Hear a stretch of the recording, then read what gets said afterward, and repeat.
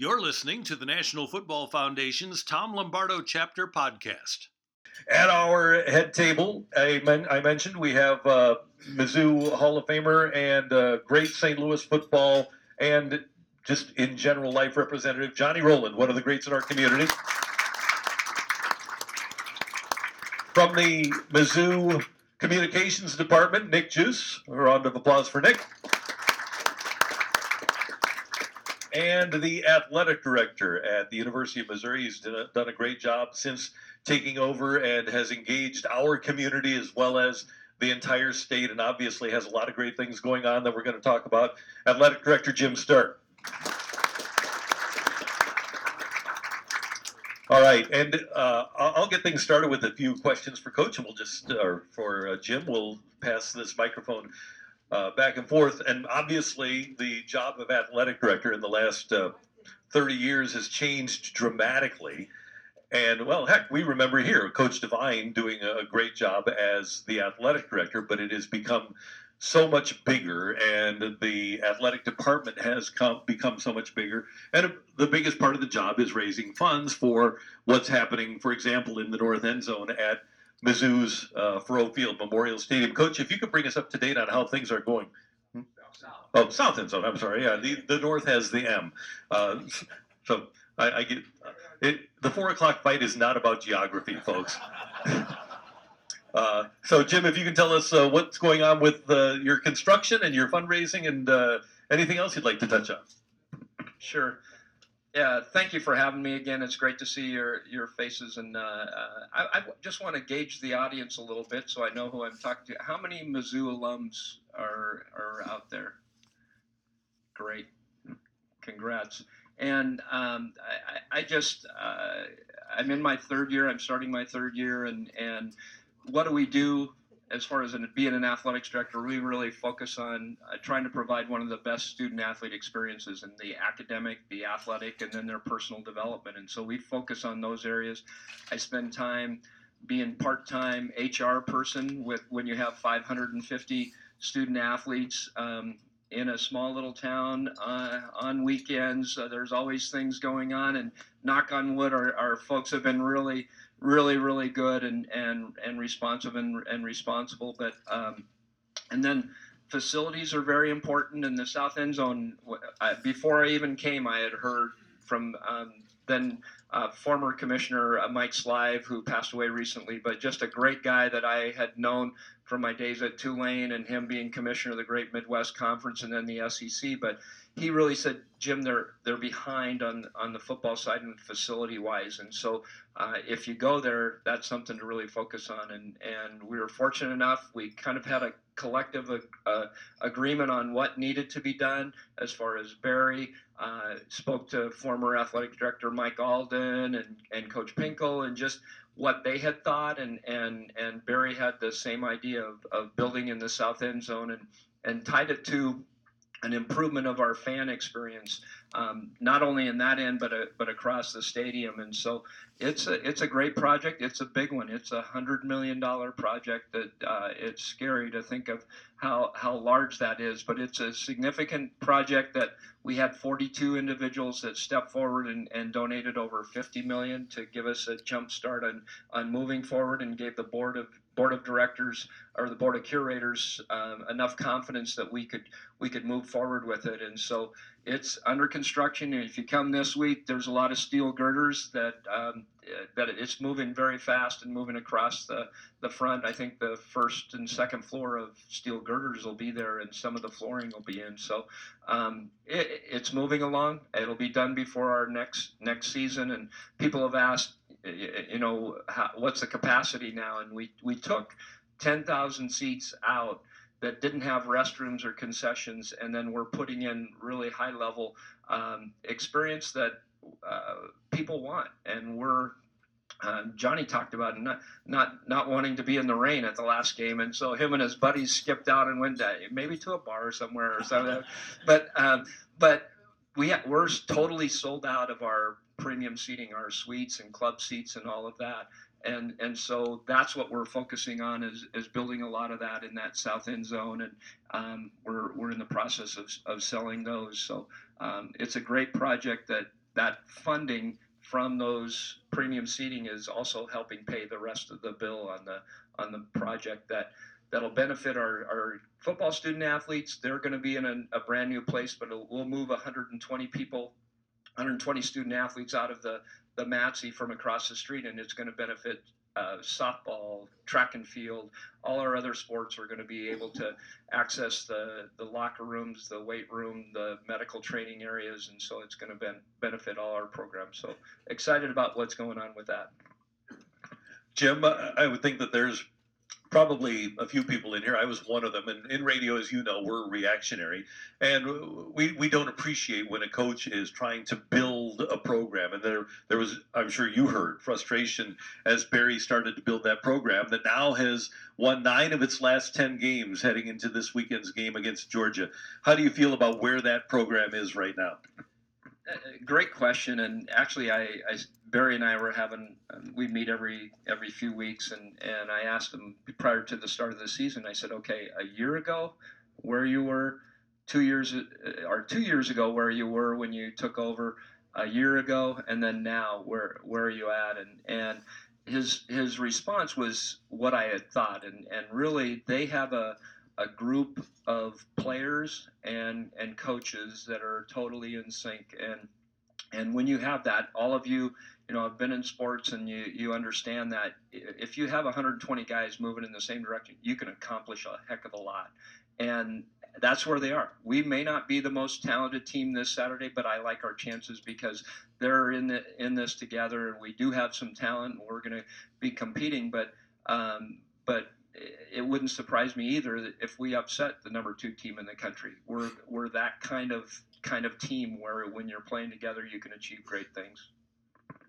And you mentioned Barry feeling comfortable with the staff and everybody being on the same page. One thing I would think from an athletic department, an athletic director's standpoint, it's probably tough for a coach to come in and say, hey, I need to let Mr. X go. And you've signed that guy to a contract too. It's not that you can just let him go, and it's not like an NFL player that you don't have to pay anymore. When you're building a program like that and you have to make changes, there's a lot of sacrifice, I would think, that goes into it from a university standpoint, from an athletic department standpoint, and a personal standpoint. Yeah, it's I like to say, the term. Well, I'll give you an example. A.J. Ofadale, who played at Mizzou and then played in the pros, had come back, and he was a high school coach, and then Barry had elevated him to a recruiting coordinator, and now he's coaching the receivers. He said, Jim, I don't feel great about that locker room going in there 2 years ago, and he said we need to change the culture, and it was not just Barry telling me that, it was former players, and so Barry over the period was disinvited about 20 players and really changed and moved the direction of the team in a positive way, and it's not always easy, and some coaches he made changes with, and you're right, he does need my support to be able to do that, and it's not always easy, but we've made those, and we had some growing pains with his program, so we've done that and totally backed him, and last year, he's in the middle of a terrible start, 1-5, and people were, there was no shortage of people telling me what to do with that situation, but I could see, inside and what was going on with the players, and he hadn't ever lost them, and they were supportive, and they wanted to play hard, and so I think disinviting those 20 players over that period, year and a half, had set us back, and a lot of younger players were thrown into roles that they weren't quite ready for prime time. But by the middle of the season, then they matured, and they ended up doing a very good job of finishing strong with the season. One other thing from me before we get to questions from the audience, and that is in regards to the quarterback. How much has Drew Lock meant to the football program and the athletic department? It's been, really positive. It's neat when you have somebody that's on a national level, getting recognized on a national level. And we've had this past weekend a freshman get recognized, Knox recognized as a SEC Freshman of the Week, and those kinds of things really help build momentum and build attention to the program that we need, not only in our home state but across the country. And so people are talking about what's going on, and the opportunity that Drew has. If the team can have some great success this year, I really like his chances of being up on the dais during the Heisman Heisman Awards during the week. I think it's the week after. When is it with the National Football Foundation?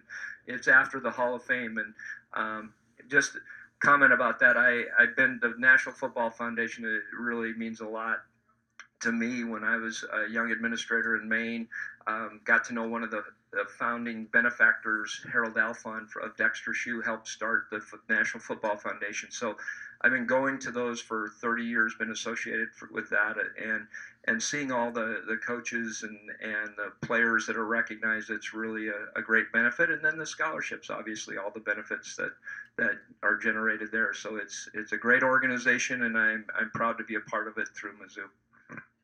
If you have a question, please raise your hand. And if you'd be kind enough just to stand up so that the coach can hear you better and everybody else in the room can hear you better. Who has a question for Jim Sturk? All right, we'll start here, and then we'll move over to Ed's proxy question.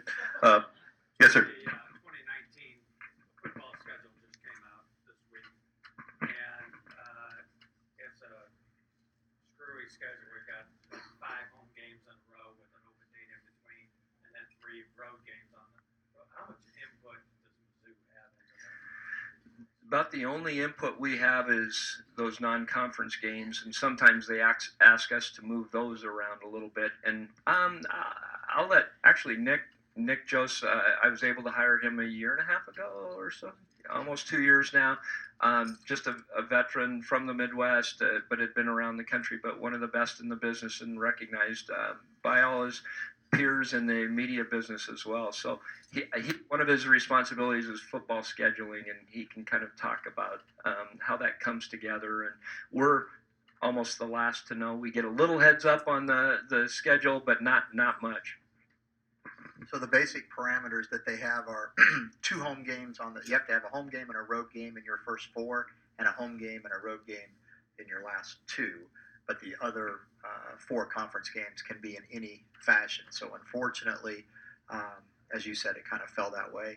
And our non-conference games, Coach Odom likes to play his non-conference games all at the front end of the schedule, and then he'd like to play all the SEC games after a break. So we're working to do that in the future. But even to schedule non-conference games, we have to get permission from the SEC office before we can put the agreement together to play the team.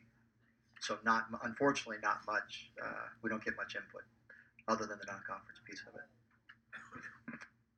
Nick, along those lines, in regards to non-conference scheduling, for a lot of people here, I grew up in the 70s, and in the 70s, Mizzou was known as the Giant Killers. Of their 40 non-conference games played over the 10 years of the 70s, 28 of them were against top 20 teams. I know that's not realistic now, but what about the thought of scheduling or trying to schedule blue blood Power 5 1 during your non-conference schedule?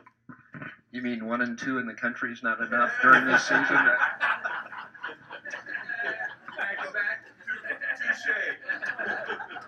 That's a good question, Randy. So we play 8 tough games in the SEC. So start with that as your benchmark, and then we have to play a Power 5 non-conference opponent. So that's your 9th P5 game, if you will. So upcoming schedules for Mizzou next year: West Virginia comes to town.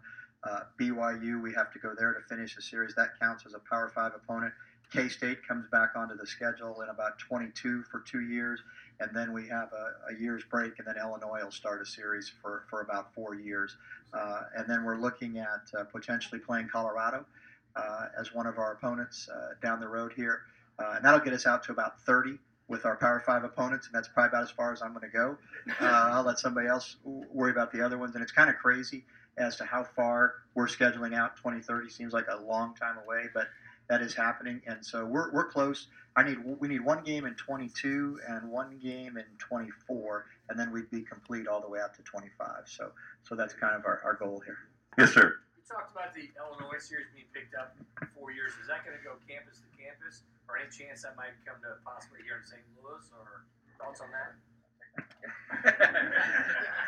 Yeah, we have that right now. It's campus to campus, but it could possibly, we left that open so that there could be something else happen. But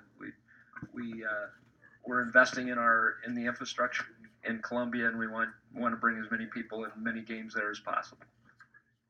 And that was you guys weren't here, but when for the 4 years that Illinois and Mizzou played at the Dome, the atmosphere was similar to the bragging rights game, wasn't it? It was pretty incredible, and it was pretty cool that Mizzou won all the time. But that was the problem, and why we haven't been able to play that game. Yeah. But it was a great atmosphere. Yes, over here to the right. Being directed towards Jim, a couple part question. One of the deals that has a concern of mine is we're ranked 13th in the conference and 32nd nationally on our budget. As far as when I was playing ball there, our budget was $18 million. Now it's $97 million. Yeah. But my biggest concern, and I think that you'll be able to address this, is we're the only one in the conference that has expenditures more than our revenue. Sure. Great question on budget, and Ed seen television contracts explode. So have the budgets and expenses. And so when I was hired 2 years ago, or 2.5 years ago, I looked at the budget, and it was the interim chancellor, and I said, this looks like a deficit of $2.5 million on this thing. And he goes, oh, they just underestimated revenues, and you're okay. You know, he was reeling me in, as anyone does when they're recruiting. And it actually turned into a little bit tougher situation with we had to change in basketball, and then more impact on the football side as far as season tickets dropped after 15. And so we're building it back, and this past year we're just ended. I think we were 1.6 over, and then this year we should be able to balance our budget. But at the same time, we want to grow our revenues as well, because we are 13th in the conference. We're about $100 million budget, and the average in the SEC is $140 million. And I reinforce it with my coaches, when they keep asking, it's 20 children asking you for more food, and we want the nicest clothes, and we want all those things, and we want what they want.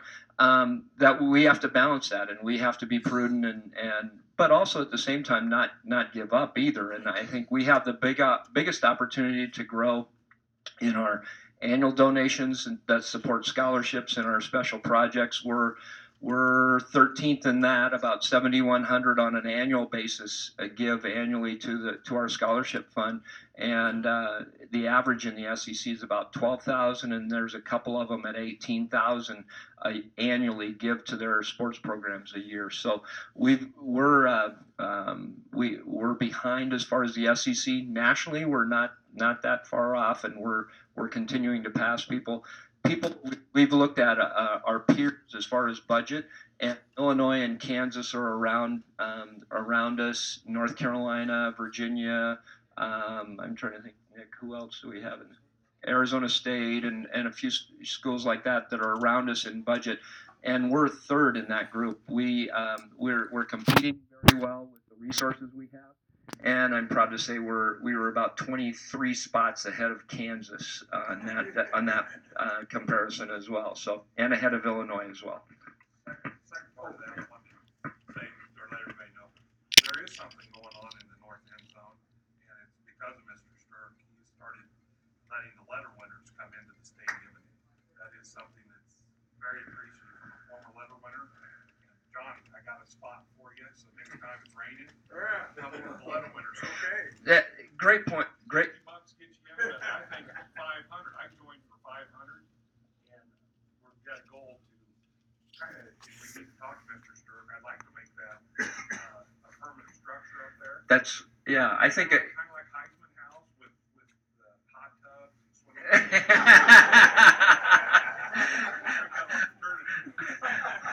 You've been talking to our players.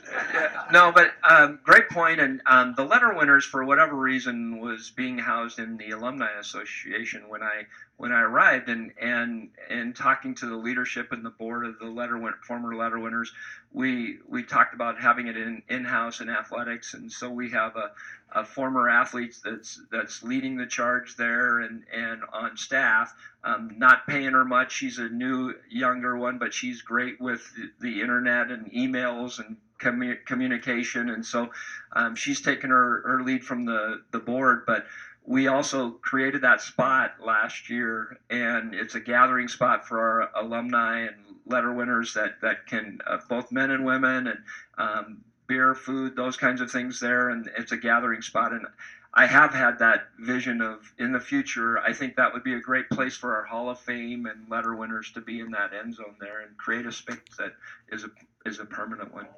For all, yeah. Another nice thing that letter winner of the varsity M Club did, I mean, when I got my letter jacket, I went to pick up my scholarship check. They said, Miles, you go get your letter jacket downstairs. Went downstairs, the basketball manager handed me my letter. That's how I was presented with my letter jacket. Now they have a letter jacket presentation ceremony. In the spring and fall, we have it's really good. And then the former athletes talk about what it means to be a letter winner and be a part of Mizzou, and so it's a great indoctrination. Yep. Yeah. Great. Just, I'll get to you in a second. Are there things, you mentioned that you can raise the floor revenue-wise by getting donations. Are there things that other SEC schools do, Jim, that could be emulated in terms of raising revenue, or is it because Auburn and Alabama don't have to compete with pro sports teams, and the Mississippi schools don't have to compete with pro sports teams, and a school like Georgia has so much history? Are there things that are just inherently more difficult in terms of raising revenue at Mizzou? Yeah, I call it opportunity. I think as far as our season ticket base is another comparison that we need to continue to grow, and on an average, we're at about 34,000 season tickets all in, and the average in the SEC is about 68,000. So, like I think you hinted to, it is the only thing going on. I've spoken to our alumni group in Birmingham, and we talked about it, other programs. It was during basketball season when I met with them, and they go, Jim, the only thing that matters 365 days around here is football. and when they try to talk to someone about the basketball team, they don't care. That's an exaggeration, but not much. I mean, they really are. It's that kind of culture. But I think we've been doing some things with extension. You may not know, with Mizzou, they're a land grant institution, so we have offices in each of the counties, and so we have these councils, that extension councils, and we're working with them, and we have a athletics liaison in each of the counties that Nick is communicating with on a weekly basis of where all the things going on at Mizzou athletics, how they can support and what they can do. But then they send it, and encouraging them to send it out to all their friends in their county, and we're sending them yard signs. But 114 counties, it was a way that we could use something that the power of Mizzou land grant being able to touch in each of the counties where we wouldn't be able to ever do that on a regular basis. So it's some things like that, and I think the leadership of the university and the system we're all marching in lockstep, and I think there's some great momentum going on. Yes, sir. Can you talk about the football practice facility a little bit? Sure. Yeah, and Mike, great planted question. No, we have, but we're building this, south end zone, and we've really kind of maxed out some of our major supporters, and so we have this our practice field project that we have going on, and Mike's quasi-volunteered to do it. We corralled him, but he's leading a charge with former letter winners to donate to that project. It's replacing all the turf on two fields and putting in lights. Right now, it's amazing. We don't have lights on our practice field, and when the time change comes, they can't practice later in the day, obviously, and so Barry's a big one on as far as trying to save players' legs and from injuries of being on grass as much as possible. And so we have a project that's ongoing right now, and it's a significant one when you dig down and try to put turf in. It's a $1.5 to $2 million project, but the letter winners are stepping up, and we're excited about that, getting that done. By the way, Johnny, and I'll get to you in a second. Johnny Rowland, he lived on the really hard turf, the asphalt turf, and has had a couple of joint replacements. But man, what a difference between that turf that you played on and natural grass. And of course, the new turf is somewhere in between, but it's still pretty hard. Yeah, 66. I think Busch Stadium opened, and we had the artificial turf. And if you know St. Louis and how hot it gets in the summertime, August particularly, it was a killer. And but fortunately, I was able to survive 7 years, so it was a good career. Yes, yes, sir. All those upgraded facilities, South End, are they upgrading any of the restrooms and the other facilities?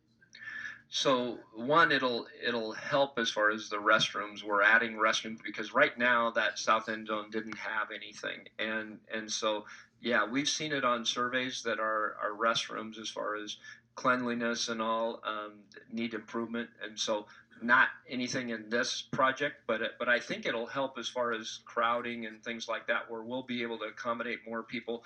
We're going to connect the concourse, so the concourse from the east will connect with the south and to the west, so you'll be able to go to newer restrooms if you would like. So that'll be good. We got one right over here, and then we'll get to you next, sir. Yeah. Go ahead. Yeah, this is kind of off the Mizzou thing, but obviously includes it. I'm hearing the NCAA's in another lawsuit with a bunch of the ex-college athletes, and of course they're trying to say they should get paid more.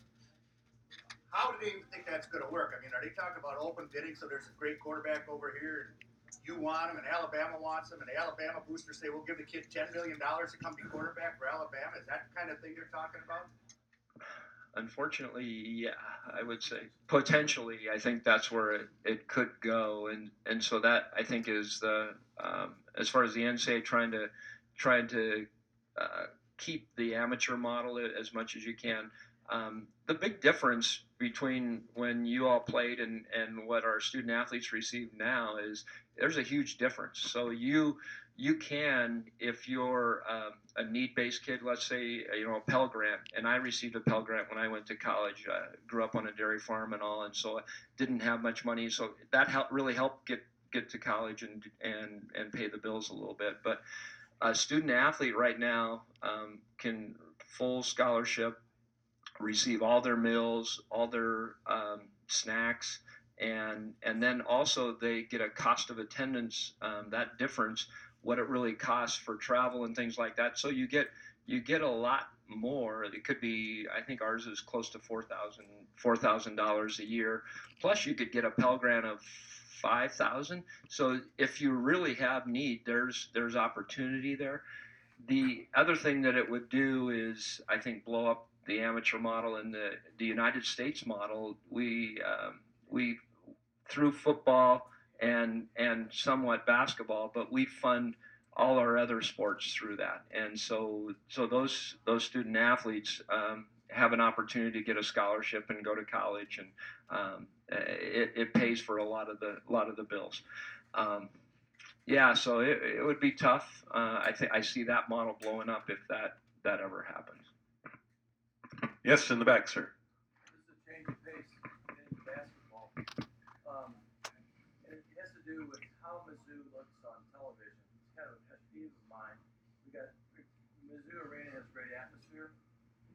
When a game comes on at Mizzou, you know where the television cameras are. Right opposite the television camera, all the alums, the rich alums, have their seats. Early in the season, they don't show up. And in the middle of the season, they show up late. So what you have is all the kids with all the energy down here where you never see them, and the cameras are always here, and our arena looks like it's half empty all the time. And like KU and the big basketball schools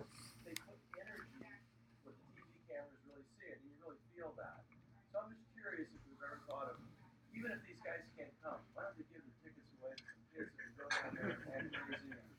We do some of that, and I will turn that communications question over to Nick. Wow. Obviously, the arena, when it was built for the students to be in the end zone because of the pitch within the seats. But I think that we can continue to encourage people to use their tickets.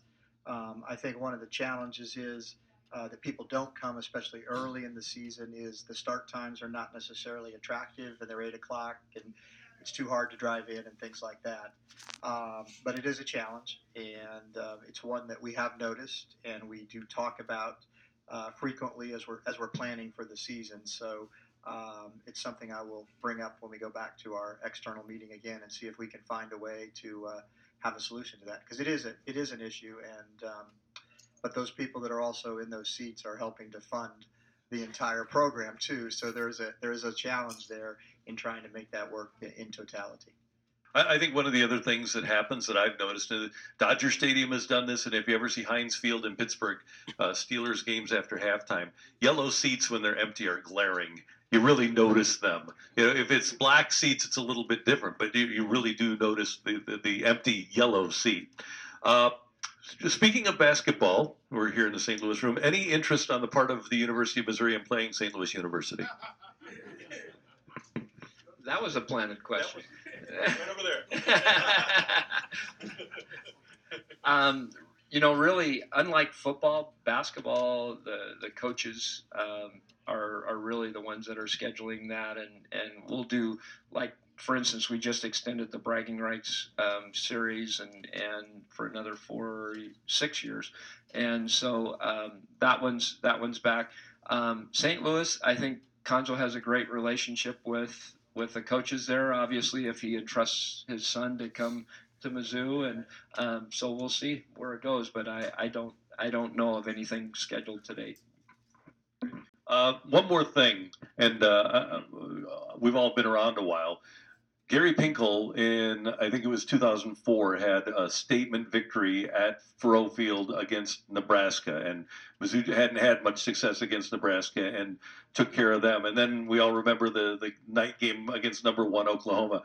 And I was talking to Bernie Miklas about this morning. I think one of the reasons that there isn't a ton of buzz is because Barry, well, winning 9 of 10, hasn't had a real statement win. This could be a huge weekend for the future of this football program. Whenever that statement win comes, it's going to be huge. But like you said, you think you got a chance to win. You agree with that sentiment? Yeah, I think it does. Obviously, a win this Saturday really propels us. It propels Drew into the national conversation even higher as far as the Heisman. So I think the hype gets stronger and stronger. So it's an important game. It's important for us to play well, and I expect our team, given the first 3 weeks, that they're going to come out and play very well. And 2 years ago we had them beat, and they threw a touchdown with about a minute or something to go, and we can get these guys. Good. Round of applause for. Do we have one more? Oh, we do have one more. Yes. Go ahead. I saw in the paper that you're going to have over 100 recruits down there this weekend. That's a good sign. Yes, yeah, and Barry's doing a really good job, and all the staff as far as connecting with the high school coaches across the state, and obviously St. Louis is very important to us. So, we're going to have a great group, and for them to see it live and full, playing against the best in the country is very important. I want to give you a shout out. Just congratulations for getting Howard Richards on staff. In the athletic department, I thought it was huge for your recruiting, just because of all the social and issues that they had a couple years ago. I work with a ton of high school kids in the St. Louis area, and those kids, that completely has changed the dynamic. And there's a lot of kids that a couple years ago didn't want to go to Mizzou that are now committed to Mizzou, and you guys have had a heck of a recruiting class, and we'll continue to have a heck of a recruiting class, especially football-wise, basketball-wise. But I think a lot of that is, Howard Richards having an impact on that community, especially the St. Louis area. Well, thank you, and it was important as after being with Howard a while, and then through a season, and then asking him, why are you working for Arts and arts and science. I think you need to be in athletics, and so that's been positive. And Conzo being born in St. Louis and from East St. Louis, there's been some great synergy with our coaches.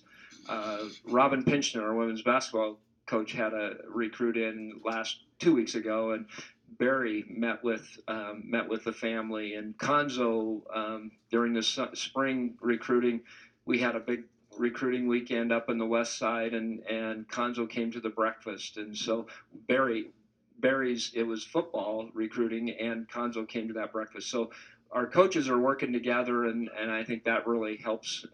It helps show what kind of culture we have, and that they're working together. It really is positive. So, thank you.